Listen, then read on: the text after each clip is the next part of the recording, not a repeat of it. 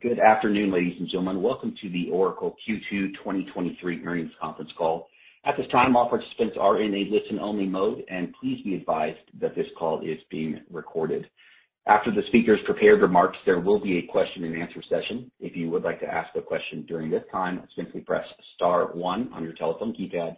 And if you would like to withdraw your question, simply press star one again. And at this time, I'd like to turn the call over to Mr. Ken Bond, Head of Investor Relations at Oracle. Please go ahead. Thank you, Bo. Good afternoon, everyone, and welcome to Oracle's second quarter fiscal year 2023 earnings conference call. A copy of the press release and financial tables, which includes a GAAP to non-GAAP reconciliation and other supplemental financial information, can be viewed and downloaded from our investor relations website. Additionally, a list of many customers who purchased Oracle Cloud Services or went live on Oracle Cloud recently will be available from our investor relations website as well. On the call today are Chairman and Chief Technology Officer Larry Ellison and CEO Safra Catz. As a reminder, today's discussion will include forward-looking statements, including predictions, expectations, estimates, or other information that might be considered forward-looking. Throughout today's discussion, we will present some important factors relating to our business, which may potentially affect these forward-looking statements.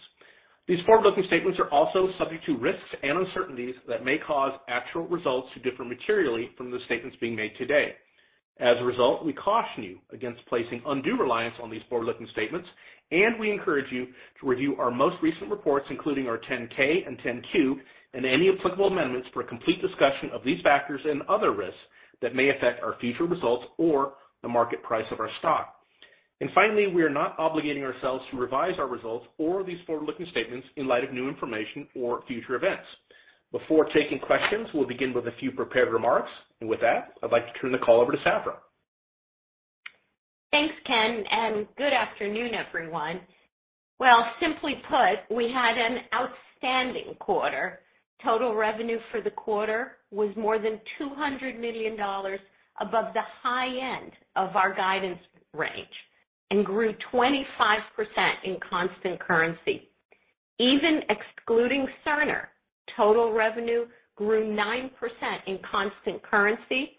That's higher than Q1 and on top of a revenue beat this time last year. The strength of the quarter is even more amazing, given that the currency headwind was higher than what it was when I gave guidance, with 6% for revenue and a 9.5-cent headwind for earnings per share. And yet, we still exceeded the high end of my USD guidance for both total revenue and earnings per share. And as you can see from the numbers, we continue to experience clear company-specific and product-specific momentum. The reasons are many, but it boils down to a few key points of differentiation. First, more and more customers are recognizing our second-generation infrastructure cloud as being fundamentally better architected for higher performance, better security, and unmatched reliability versus the older first-generation hyperscale cloud providers. Second, customers appreciate the flexibility of our service and business model that enables them to deploy our technologies where it serves them best, whether that be in the public cloud, in dedicated regions around the world, or in a true cloud-at-customer implementation. And third, customers recognize the value of an end-to-end integrated stack of applications, both horizontal, like ERP and HCM and supply chain, and industry-specific applications that focus on their industries. And all of it is on our Gen 2 infrastructure, which is designed perfectly for them as they move through. As customers increasingly look to better value out of their technology investments, many discover that Oracle is much better compared to other alternatives. Gartner formally recognized OCI by moving us to visionary status in its Cloud Infrastructure and Platform Services report for the first time. In addition, last week, we were awarded a JWCC award at the U.S. Department of Defense as they also recognized our capabilities. As all of these differentiators come together and our business continues to accelerate, we expect organic growth for our fiscal year 2023 cloud revenues will be over 30% in constant currency. Now to the numbers. As always, I'll discuss our results using constant currency growth rates. To provide a full picture, both organically and otherwise, I'm going to go over the revenue results including Cerner and then some of the revenue results excluding Cerner so you can see what's going on. Total cloud revenue, now that's SaaS and IaaS, including Cerner, was $3.8 billion, up 48% in constant currency, with IaaS revenue $1.1 billion, up 59%, and SaaS revenue of $2.8 billion, up 45%. Now, excluding Cerner, total cloud revenue, SaaS plus IaaS, was up 27% in constant currency at $3.3 billion. Total cloud services and license support revenue for the quarter, including Cerner, was $8.6 billion, up 20% in constant currency, driven again by our strategic cloud applications, Autonomous Database, and of course, our Generation 2 OCI. Application subscription revenues, which include support, were $4.1 billion, up 35% in constant currency. Infrastructure subscription revenues, which also include support, were $4.5 billion, up 9% in constant currency. Application subscription revenues, including support, but excluding Cerner, were $3.3 billion, up 9% in constant currency. SaaS cloud revenue, again excluding Cerner, was $2.2 billion and was up 16%. Now our strategic back office SaaS applications now have an annualized revenue of $5.9 billion and grew 26% in constant currency, including Fusion ERP, up 28%, and NetSuite ERP, up 29%.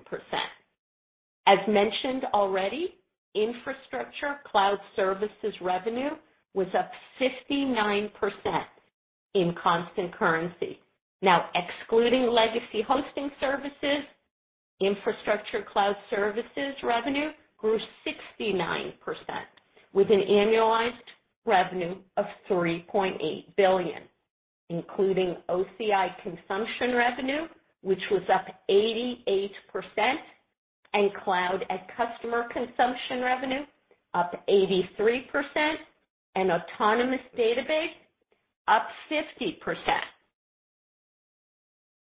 Software license revenues, including Cerner, were $1.4 billion, up 23% in constant currency, and up 9% without Cerner. What is increasingly resonating with customers is that in an environment where IT investments need to have a fast and tangible return on investment, only Oracle offers customers the flexibility to manage their technology estate so they can deploy incremental investments where it brings them the most immediate value. It also helps that the purchase of technology licenses from Oracle enables them to move to the cloud as they are ready, effectively providing an on-ramp to Oracle Cloud Services.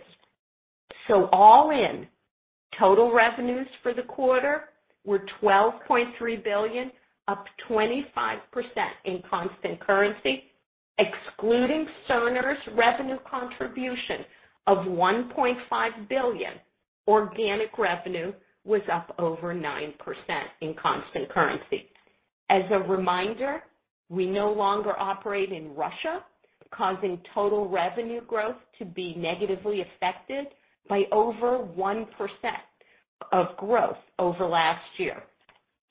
Shifting to margins, the gross margin for cloud services and license support was 79% as a result of the mix between support and cloud.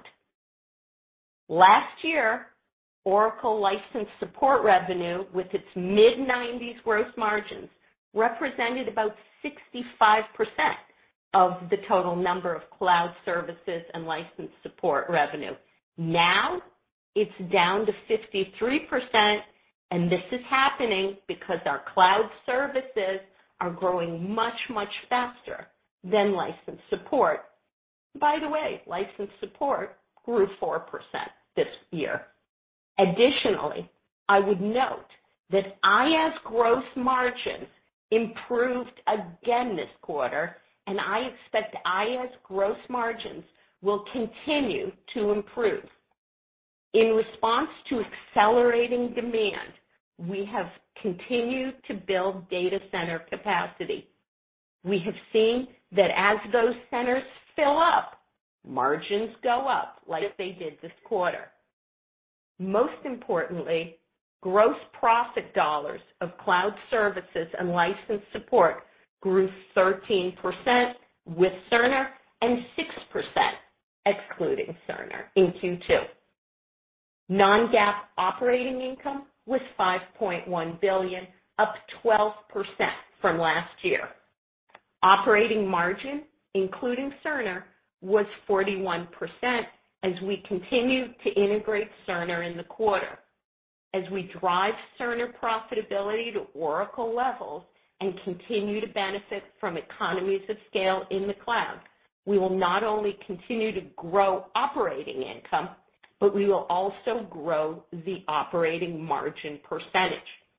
Further, I expect that this year will be the trough year for operating margin percentages. The non-GAAP tax rate for the quarter was 20.4. I think I guided to 20.5, so basically it worked out where we thought. And non-GAAP EPS was $1.21 in US dollars, down 1% in USD, up 7% in constant currency. The GAAP EPS was 63 cents. At quarter end, we had nearly $7.4 billion in cash and marketable securities. The short-term deferred revenue balance was $8.7 billion, up 14% in constant currency. Over the last 4 quarters, operating cash flow was $15.1 billion, and free cash flow was $8.4 billion, with capital expenditures of $6.7 billion. In addition, we now have 40 public cloud regions around the world, with another 9 being built. In addition, 12 of these public regions interconnect with Azure, giving customers true multi-cloud capabilities. We also have many cloud customer implementations, dedicated regions, and another 9 national security regions with increasing demand for more as customers want to have their data protected in their country. We are careful to pace our investments appropriately, but need to continue to build to meet our accelerating demand. CapEx this quarter was $2.4 billion as we continued to invest in our cloud to meet this accelerating demand. With triple-digit IaaS bookings growth the last couple of quarters, we now expect to spend about this amount per quarter for the next few quarters as we build capacity for our customers' needs. This level of spend, though, will not negatively impact our operating margins as we scale. When I talk about accelerating demand, that demand is reflected in the remaining performance obligation, or RPO balance, which is now at $61.2 billion, up 68% in constant currency due to strong cloud bookings as well as to Cerner. I will also note that the organic RPO growth rate in constant currency accelerated to 28% in Q2, up from 22% last quarter. And approximately 48% of the total RPO is to be recognized as revenue over the next 12 months. Now, as we've said before, I know you're tired of me saying it, but I will. We're committed to returning value to our shareholders through technical innovations, strategic acquisitions, stock repurchases, prudent use of debt, and a dividend. This quarter, we repurchased 6.1 million shares for a total of $448 million. In addition, we paid out dividends of $863 million in the quarter, and the board of directors declared a quarterly dividend of 32 cents per share. Our fundamental principle is to grow non-GAAP EPS while substantially increasing cloud revenue growth, and given our increasing confidence, we will continue to prudently invest as there is strong demand for our cloud services. So now, let me turn to my guidance for Q3, which I'll provide on a non-GAAP basis. Using currency exchange rates as they are right now, currency should have a 4% negative effect on total revenue and at least a 6-cent negative effect on EPS in Q3. As I say every quarter, the actual currency impact may be different by quarter end, but we've got to use the number, so we're using the number right now. Total revenues for Q3, including Cerner, are expected to grow from 21 to 23% in constant currency and are expected to grow from 17 to 19% in USD. Total cloud growth, including Cerner, is expected to grow from 46 to 50% in constant currency and 43 to 47% in USD. I expect that total cloud growth for the fiscal year, excluding Cerner, will be above 30% in constant currency. Non-GAAP EPS is expected to grow 9%, between 9% and 13%, and be between $1.23 and $1.27 in constant currency. Again, due to currency headwinds, non-GAAP EPS is expected to grow between 4 and 8% and be between $1.17 and $1.21 in USD. And as I've said before, Cerner will be accretive to earnings this year, including in Q3. My EPS guidance for Q3 assumes our base tax rate of 20.5%, which is up from 19% last year. However, one-time tax events could cause actual tax rates for any given quarter to vary. And with that, I'll turn it over to Larry for his comments. Thank you, Safra. Okay, I'm going to go over customers and new wins in infrastructure, and then customers and wins and go lives in applications. But I'm going to start with infrastructure. So during Q2, we signed multiple customers to contracts exceeding $1 billion, infrastructure contracts exceeding $1 billion. Let me be clear. Multiple customers signed contracts for $1 billion, for $1 billion worth of infrastructure. So Given that's been added to our backlog, we expect our infrastructure business to continue to grow very, very strongly into the future. We now have 22,000 infrastructure customers. We have a total of 55 regions. That's public regions plus national security regions and the other kinds of regions. And that's more than AWS or Microsoft or anybody, which may surprise some people. Gartner, as Safra mentioned, moved us into the Visionary Quadrant for the first time. So let me just start naming specific customers and give you a flavor. I'm going to name large customers, small customers. I'm going to focus a little bit on a bunch on international customers to let you know that our investment in data centers all over the world is really paying off. So our customers include, big customers include FedEx, Deutsche Bank, Tokyo Stock Exchange. Let me take a moment to emphasize Tokyo Stock Exchange. We're the only ones running a major stock exchange, and Tokyo is not the only one, because our cloud is very secure and extremely reliable. It doesn't go down. In fact, my favorite quote from a big phone company in the United States was, the difference between Oracle's cloud and the other clouds is simply that Oracle's cloud doesn't go down. I think that's a very important issue when you have enterprise applications like a stock exchange, where you can't ever go down. Fujitsu is another big customer. Vodafone, a phone company, has similar problems. If you're a phone company, the phone system can't go down. Vodafone, Deutsche Telekom, Enbridge, Kaiser, a huge healthcare company primarily in the United States.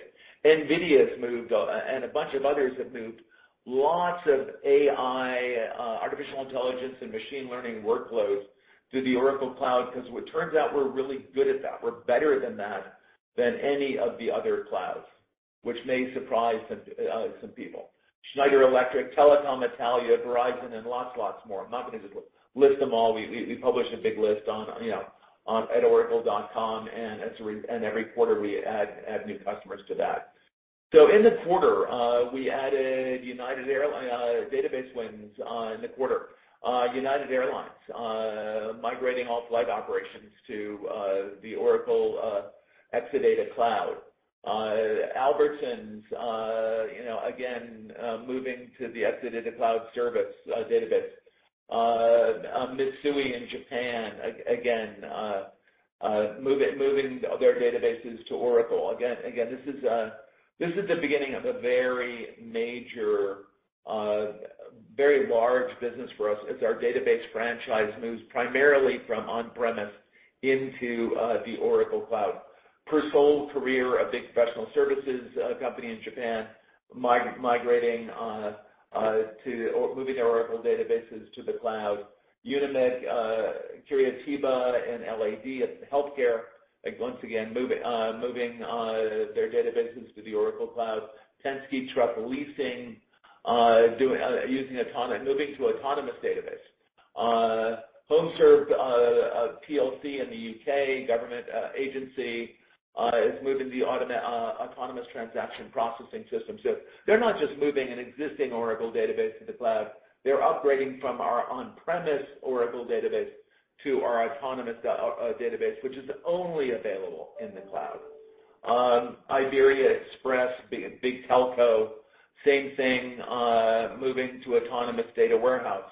They just, the idea is the Autonomous Data Warehouse makes database administration very simple. In fact, it's entirely automated. There is no database administration. Delgado Taxi, again, in APAC, a smaller company, again, moving their databases to our Autonomous system.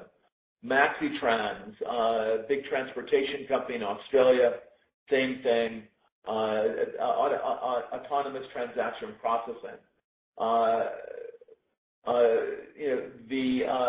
Scroll, a big Japanese wholesale company, moving to Autonomous database. Banco Sacra, but this is, by the way, this is not, our CEO does not own a bank. This is not an internal, she did not buy our database, but there's a big bank in Latin America called Banco Sacra, and they're moving all their mission critical apps to to OCI, as is Bradesco, and same thing. Yorkshire Building Society in the UK, again, autonomous data warehouse, and Nestle, a food giant in EMEA, is moving their analytics systems to autonomous data warehouse, and that's a huge customer. Okay, I mentioned a couple of calls ago that we have a new version of our MySQL open source database, and we added a new ultra-fast query processor called HeatWave to MySQL, and that's doing extremely well. We have a number of companies doing that migration. Medallia, Infinal, Credit Club.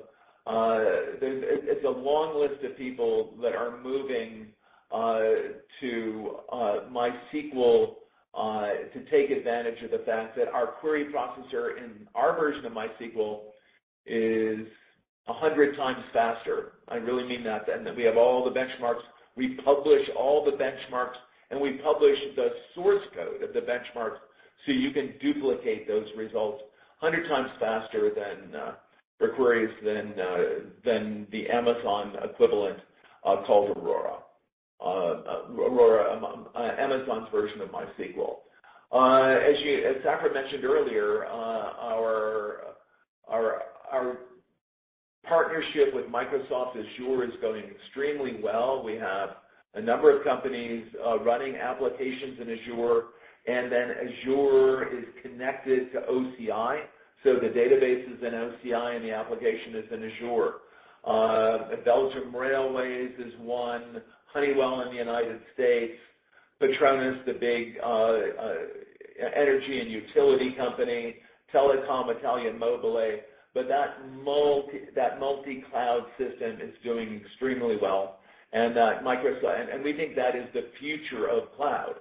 We think the future of cloud is not, four-walled gardens. AWS, Microsoft, Google, and Oracle. We think those clouds are all going to interconnect, and then customers will pick the most appropriate service for their particular needs and mix and match between the clouds. Okay, a lot more. A major city in the Southwest, which I'm not allowed to mention, is literally migrating everything to OCI. Lambda, which is a big AI machine learning specialist company, is moving the bulk of their workloads to OCI using NVIDIA GPUs and our very, very fast network to interconnect them. And this is a pattern. Lambda is doing that. Latent Space is doing that. NVIDIA themselves are doing that. So you're seeing a lot of machine learning and artificial intelligence workloads moving from other clouds to OCI because we're faster. And again, in the cloud business, faster when you charge by the minute. Faster means cheaper. Give me 1 second. Alexa, be quiet. Sorry about that. I think Jeff Bezos did that. Okay, so Minnesota State Colleges and Universities, National Institute of Health. These are all new cloud customers, new infrastructure cloud customers. Sierra Nevada Brewing, again, from very large to medium-sized companies are moving to OCI, and lots of them. Twist Biosciences is moving healthcare, again, AI workloads to OCI using NVIDIA GPUs. AIA Life Insurance Company, a big financial services company, again, is moving to OCI, and databases to OCI. In India, Uttar Pradesh Power Corporation, a giant utility, is moving all of their metering and billing applications to OCI. Wen Intelligent Information Technology is moving their IoT platform from AWS to OCI. And they're also using MySQL HeatWave. Algar Telecom, Brazilian Stock Exchange, Claro, again, big media telco, moving to OCI. Entel,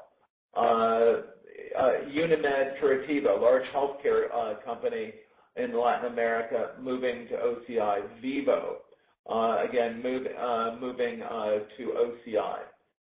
Banco de Chile, eBanks, another financial services company. Rabobank, DP World, the transportation logistics company in the Middle East. Austin Transit Partnership, a municipality in Texas. They are an interesting customer because they've been using Oracle ERP and EPM in our applications for a long time. Now they're moving their infrastructure to OCI. Oman Telecommunications, a huge French telecommunications company I'm not allowed to mention. They're moving to OCI.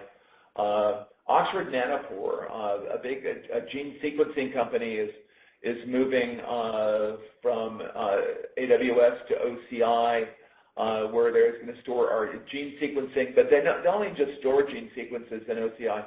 They also do analytics to figure out if what they've sequenced is a new version of COVID-19 or another pathogen. It's a pathogen they've never seen before. Extremely important application for world health.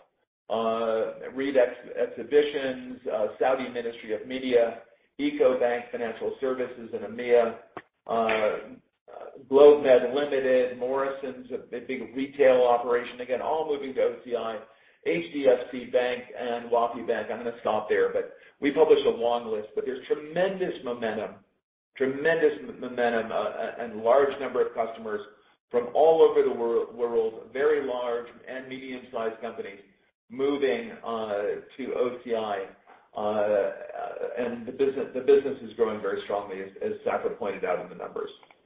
Okay, in applications, I'll try to do this quickly. We're just winning in the back office. We have 22,000 customers in infrastructure and in the cloud. We have 11,000 Fusion ERP and HCM customers alone in applications. Just Fusion customers. We have 11,000 now. We have probably close to 30,000 NetSuite customers on top of that. So we have a lot of customers and applications. We've been in the applications cloud business for longer than we've been in the infrastructure cloud business. We're extremely strong in healthcare. Cleveland Clinic, Mayo Clinic, Mount Sinai, Providence St. Joseph, Adventist Health, Kaiser Permanente, National Health Service in the UK. Long list of providers, that's a partial list, are using Oracle ERP, supply chain, and HCM applications. But it's not just the clinical providers that are using our systems. The payers, the healthcare payers. So again, as we tackle healthcare in conjunction with our Cerner acquisition, we're not just automating providers, we're also automating payers. We're also automating pharmaceutical companies as they do clinical trials. We're trying to automate the entire ecosystem, not just a fraction of it. So I mentioned the list of providers and payers: United Healthcare, Blue Cross Blue Shield, Humana, Highmark Health, Healthcare Service Corporations, Independent Blue Cross, Bright Health. So payers as well as providers. We're extremely strong in that. I mean, I'll just leave it with extremely strong. Healthcare wins in the quarter in Q2. Cigna, a huge payer win. Emirates Health Services, big provider win where we beat SAP. Cross Country Health Services, where we beat Workday and SAP. Henry Schein is a provider of healthcare products we won there. DataVant. But again, it is the entire healthcare infrastructure that we are focusing on as we try to automate healthcare systems around the world. Go lives in the quarter. Tenet Health has 65 hospitals. 235,000 employees. They went live on HR, payroll, and recruiting. Cleveland Clinic is going live. I know it's called Cleveland Clinic, but they own hospitals all over the place. They've gone live in a bunch of regional hospitals in Florida. University of Chicago Medical Center has gone live. Baptist Healthcare has gone live. 12 hospitals with 26,000 employees. The Lakeview Center has gone live in the quarter. So we're just getting stronger and stronger in healthcare. So let me move on to financial services, or another industry that we deem very, very strategic and key to Oracle's future is financial services, specifically banking. And we're very, very strong there. Bank of America, in terms of ERP, HCM, supply chain, our customers include Bank of America, JP Morgan Chase, Citigroup, Bank New York Mellon, Vanguard, Santander, TD Bank in Canada, HSBC in the UK, UBS, Credit Agricole, Societe Generale, Credit Suisse, Sumitomo, Mitsui, Macquarie Bank. It's a partial list. We are extremely strong in the banking sector. And what you're going to see in Oracle ERP with our strength in the banking sector is we will be offering loan origination for B2B commerce. One of the things we're doing with the new version of Oracle ERP is if you're a customer that's buying something and you have Oracle ERP, and you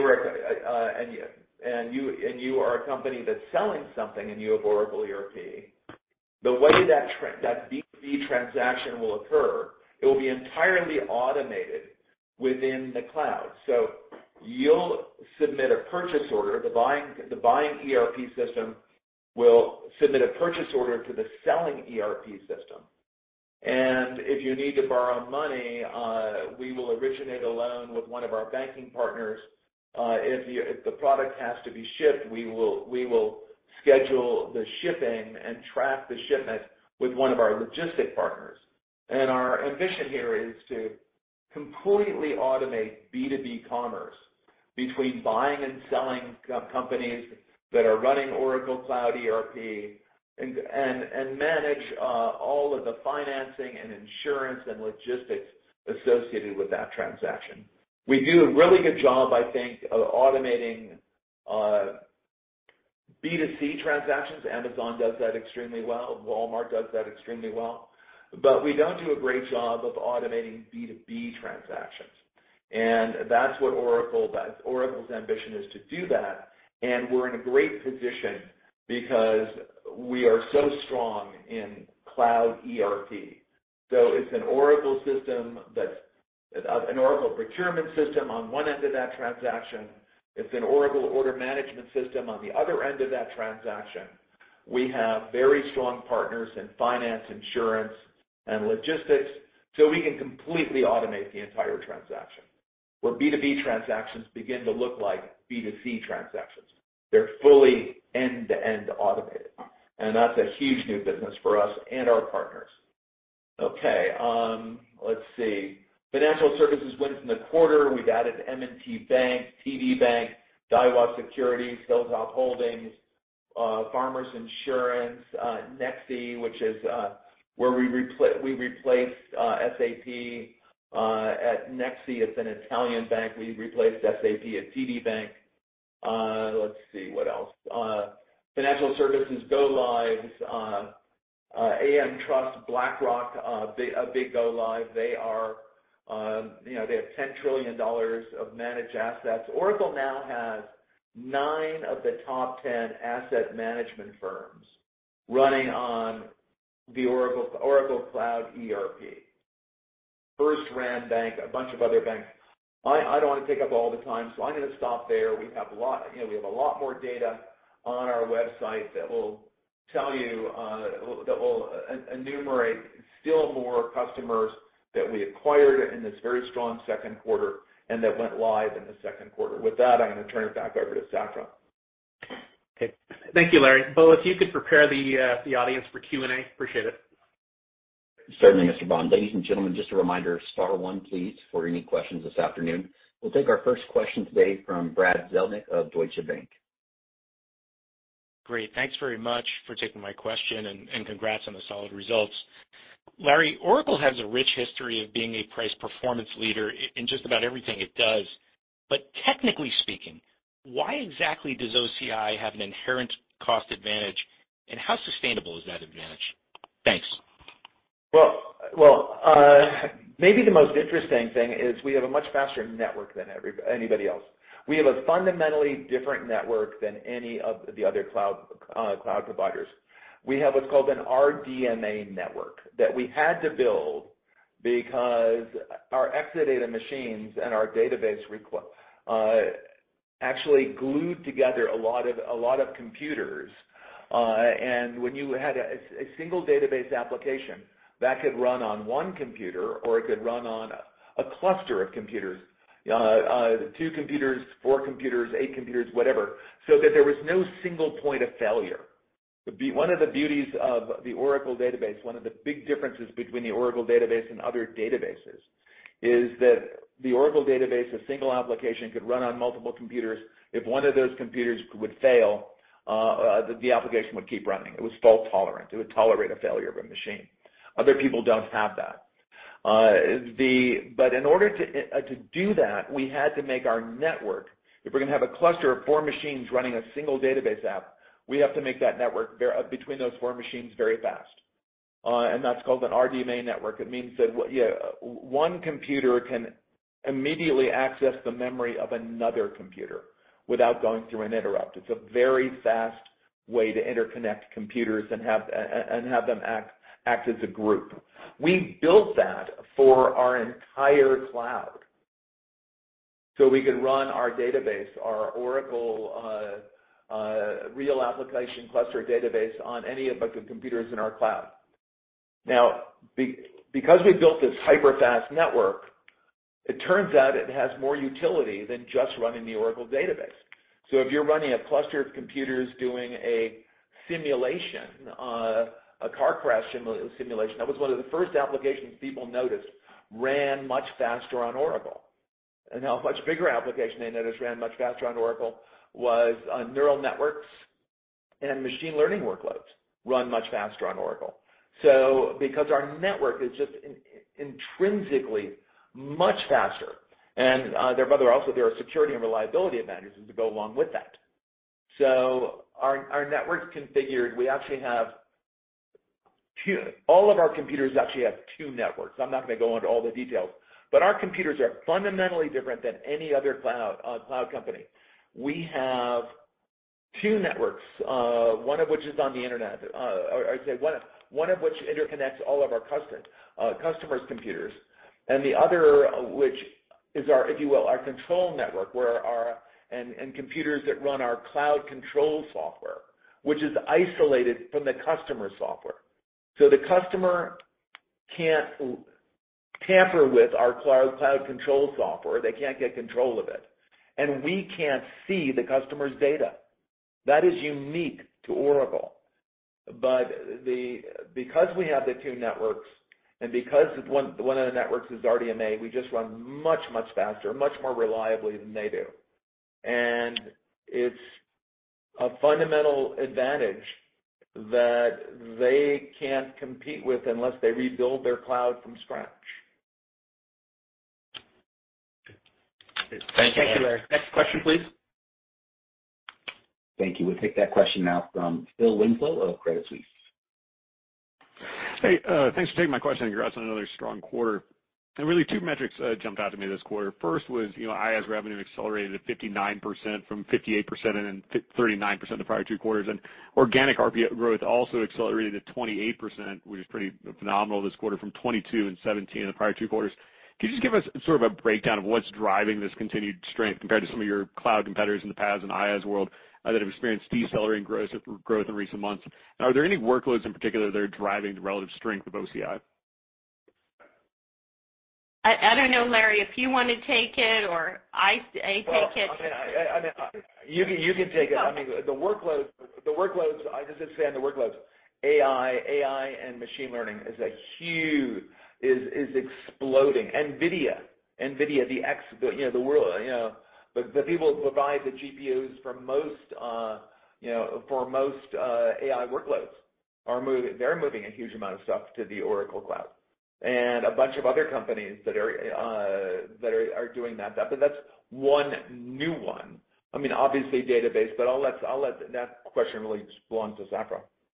Well, it's really across the board, to be fair. We've got high-performance computing. We've got most of the auto companies doing their simulations on us. And then we have Oracle workloads, Autonomous Database, and other workloads. We have extremely broad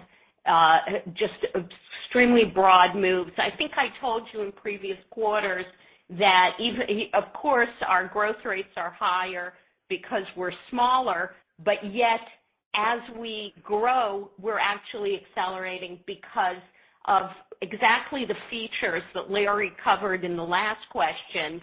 Customers are coming to us, often not expecting the phenomenal results. And remember, time is money on the cloud. So if you're more performant, it is much less expensive, whether it's Oracle workloads or straight compute or storage or other workloads. The other thing is you have to understand that our cloud customers, our national security regions, all of those are being contracted, and we are clearly the choice for governments to maintain their sovereignty over their data. We can land a center very quickly, and they fill up very quickly. So we really have it coming from all areas.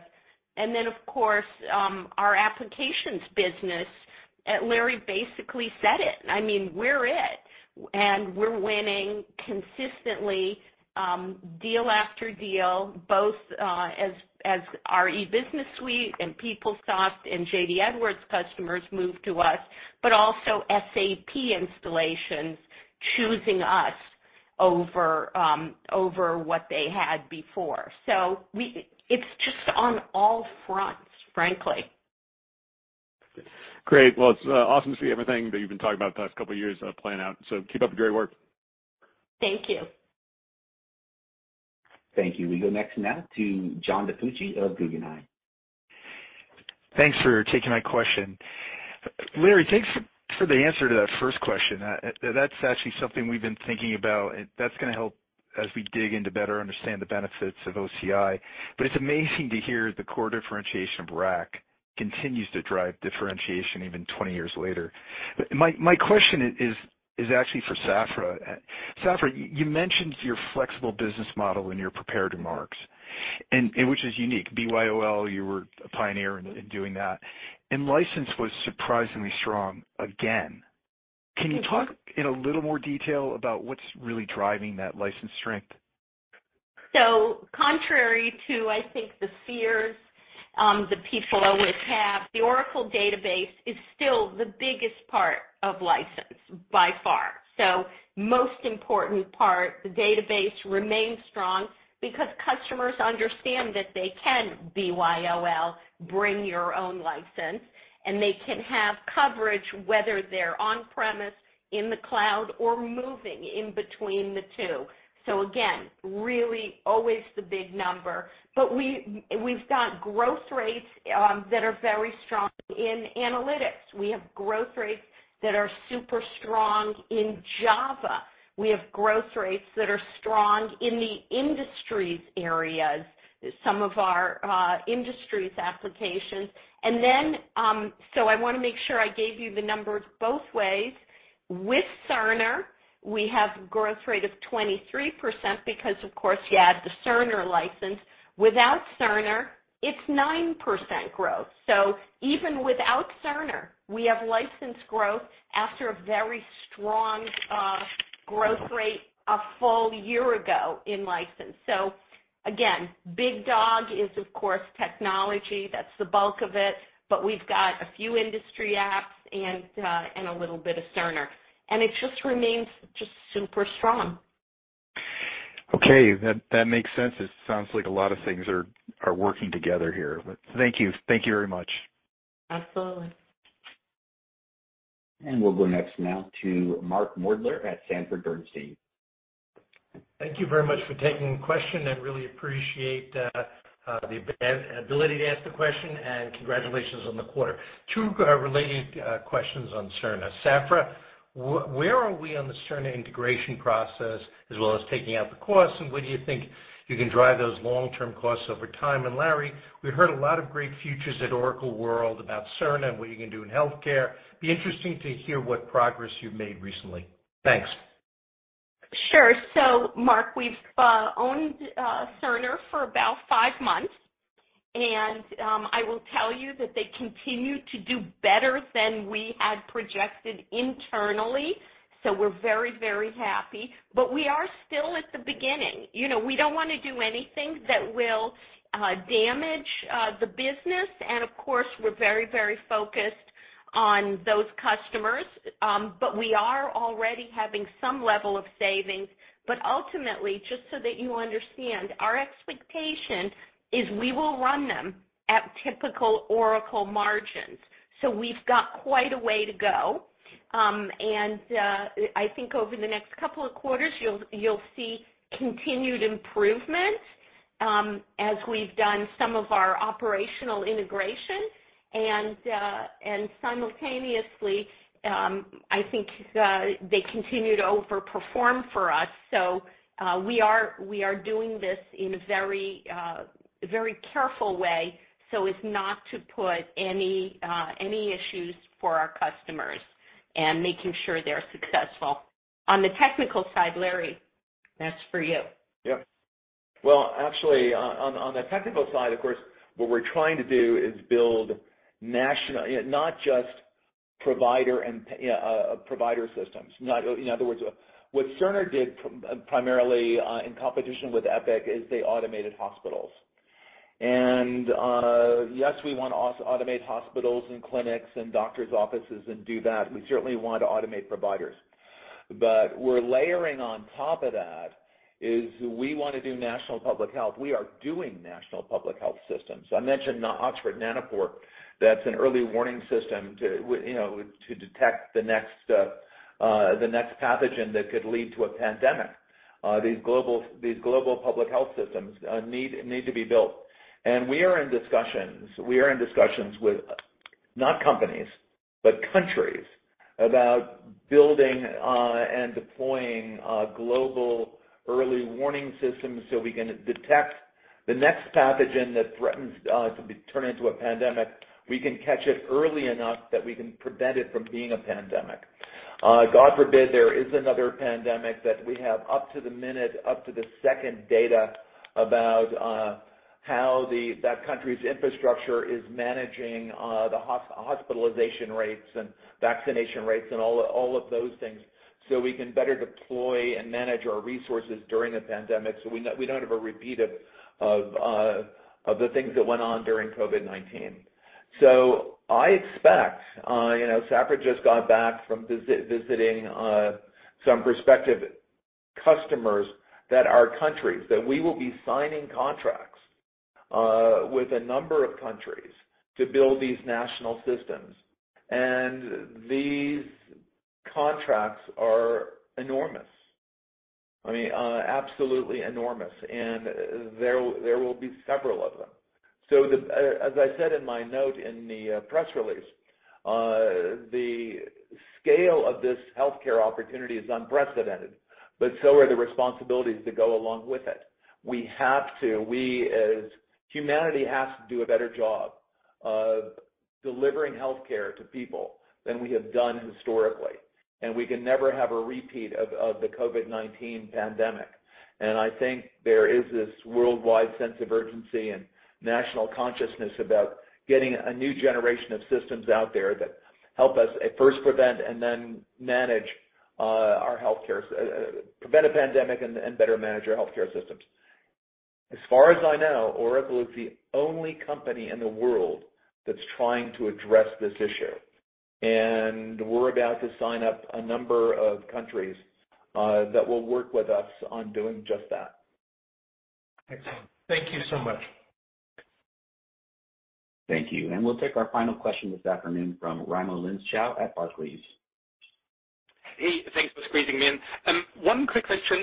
If you think about the global environment, usually it's not the time to look at, or in the olden days, I remember when I was at PwC, it wasn't the time to kind of look at your back office systems, but you're kind of growing really nicely. NetSuite is actually kind of outgrowing now Fusion a little bit.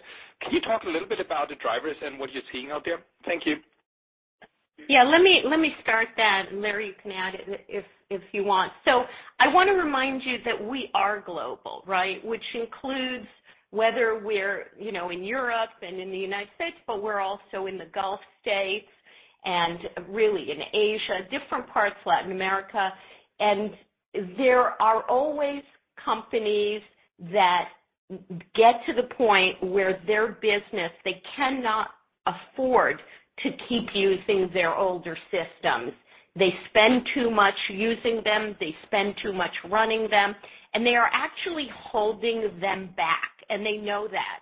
And I think one of the things many companies learned during COVID was those companies that did not get on some sort of a track to get a digital connection with their customers, employees, and suppliers that were at a huge disadvantage. And so that momentum continues, and it is possible that in any individual country or location there could be some little slowdown here or there, and yet there are other countries and industries that are doing incredibly well and that view this as critical. When customers move to SaaS, they end up spending less, but also have much better capabilities to sell more, to work with their employees and their suppliers, and of course, as I said, their customers. So that momentum has started, and it just continues very, very strongly. And again, we are global, so even when there are some issues in some regions, we're in other regions that are doing phenomenally well right now. Thank you. Okay. Thank you, Safra. A telephonic replay of this conference call will be available for 24 hours on our investor relations website. Thank you for joining us today. And with that, I'll turn it back to Bo to close the call. Thank you very much, Mr. Bond. Ladies and gentlemen, that will conclude Oracle's Q2 2023 earnings conference call. Again, we'd like to thank you so much for joining us and wish you all a great remainder of your day. Goodbye.